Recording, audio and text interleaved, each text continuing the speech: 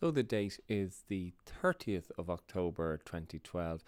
I'm here talking to composer Frank Corcoran. Frank, you've a new work coming up for performance by the RTE National Symphony Orchestra and violinist Alan Smale this Friday.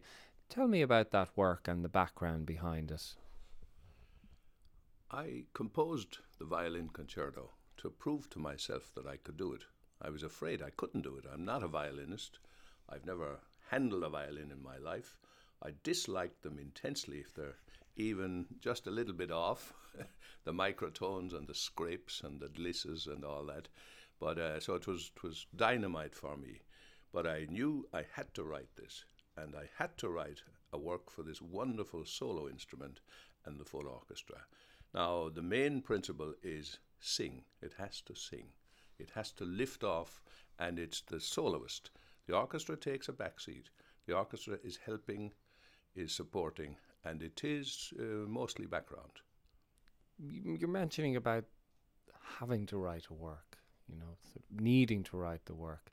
Does that put added pressure on you as a composer when you feel that this is one of the pieces that you have to write? And I'm presuming that you've been thinking about this for a number of years, running it through in your head. This violin concerto has been maturing for a long time, probably longer than I consciously know. And the idea was to, I won't say it's conservative, but it's a very straight work. It's just 3 movements, fast, slow, fast. It has no aleatory counterpoint, none of my macro counterpoint. It's very straight, the grid, the metric, the barred music. It's the orchestra is lighter than I would normally use. There's no tuba. The percussion on Friday night will just have to tame themselves and tone themselves down a bit. There's a harp in the slow movement, which is one of the sweetest movements I've ever written, to prove to myself that I too can sing. This notion of singing and lyricism, is that informed by the model of the violin concerto and the 19th century kind of ideal of a violin concerto and all of those sort of great works, the Beethovens, the Brahmses, the Mendelssohns? Near the end of the 19th century, the great Berlin violinist Joseph Joachim, he said, look, in our century, 19th century, we've 4 great violin concertos. He says we have the Brahms, which is the noblest, the Max Bruch, which is the most kitschy. He said the Beethoven, which is the greatest, and he said the Mendelssohn, which is the sweetest. Now that's Joachim. So I had to, that's all there in mind too. Not that I write any kind of neo-Mendelssohnian slop, but it's there. Plus, of course, Alban Berg. There's also Ligeti, a great man and great Hamburg colleague of mine. There's none of Ligeti now in mine, but there is the example. There's the moral example of how to get that solo instrument to sing, to soar, to ascend, and then to descend. And Lutoslawski, I know he didn't write a violin concerto, but he wrote a lot of pieces for violin and orchestra, the whole Chain series. And Lutoslawski is the second twin giant for me. He with Ligeti, the two of them in the 20th century, particularly those two, both of whom I knew tangentially. And Lutoslawski, of course, I did learn macro, counterpoint, aleatory from him. There's none of that in this concerto, which is a fairly simple work. I don't want to be labelled neoconservative, not that at all. But the movements are fairly short, just 3 movements. The orchestra is a bit lighter. It's very barred. It's very metered music, but of course I take in the colours from Lutoslawski too. In this violin concerto, I think it works very, very well. The central auron, lead, canto of the slow movement, and then the first movement, which exposes everything, which is all highly, tightly unified work, and the very short third movement, which is a fast semi-quavers kind of a thing, a rocket movement to get the whole thing moving towards its end, and then just before the end there's a tiny little Rückblick, the Germans say, a little blending back to get a tiny little look at the first and the second movement again.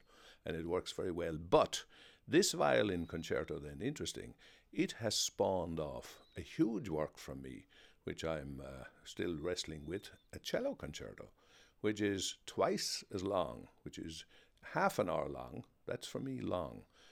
4 huge movements and a much bigger orchestra. So it's very interesting that out of the violin concerto has come also a cello concerto, which I always wanted to write.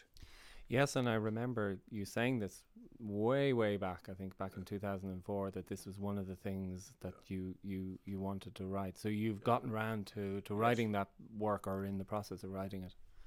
I'm delighted that finally, yes, from the violin concerto, as I say, comes the cello concerto. The cello, of course, is a baritone, it's a tenor, it's a bass, can be the highest soprano, and they use actually the same kind of material. It's very interesting. I think it will be when it's played, to compare the two. Now, they're not in any way, it's not derivative from the violin concerto, but it's a life's ideal, and I'm delighted. Would I be right in saying that you haven't written any concertos in the past? So the violin concerto, it's not only your first in that it's your first violin concerto, it's your first concerto. It's my very first concerto. It and the cello concerto might be my last. I don't know. I'm not sure if I could ever write a piano concerto. That's a big one, maybe for the future or maybe not. I just don't yet know. And of course, another work I would love to do, like the Brahms Alto Rhapsody. Of course, I mean, I've written soprano orchestral songs, but I would love to write something for the alto voice and orchestra. Just going back to the violin concerto itself, and your approach to writing it and how you wrote it.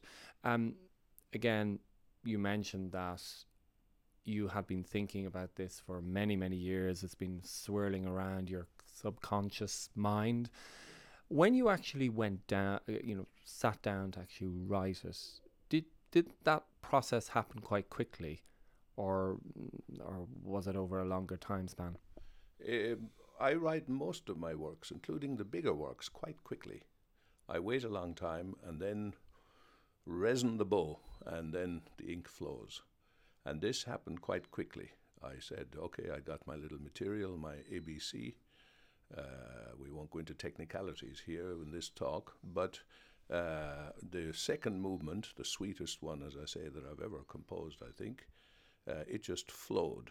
And out of that came the first movement, which is longer. It's about can't remember how many minutes. And then the short third movement was a logical conclusion. So it wrote itself. And when you say you write quickly, how, just a matter of interest, how quickly did you write it? Well, I would, if you give me a month, 2 months, I will have a lot of the solid core of a work. And then, of course, you've polishing up, then 3-4 months, polish it up and so on. And also quite good is to leave it in the fridge for for a while, and then come back and put the last snoss upon it. The last dusting of icing sugar. Yes, or indeed salt. Well, in this case, I think, given that it's about sweetness, I think definitely icing sugar. I think so, but I hope not too sugary. As to future works that you have coming up, future projects, you have another chamber orchestra piece that's going to be premiered in the States next March. Tell me about that work.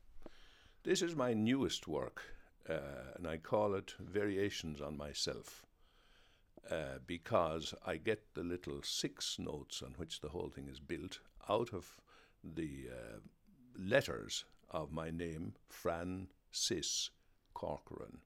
I get an F and I get a D, which is or, re in Italian. I get an A, I get a cis from the German, which is C sharp. I get an E flat, and I get a C. So Francis Corcoran.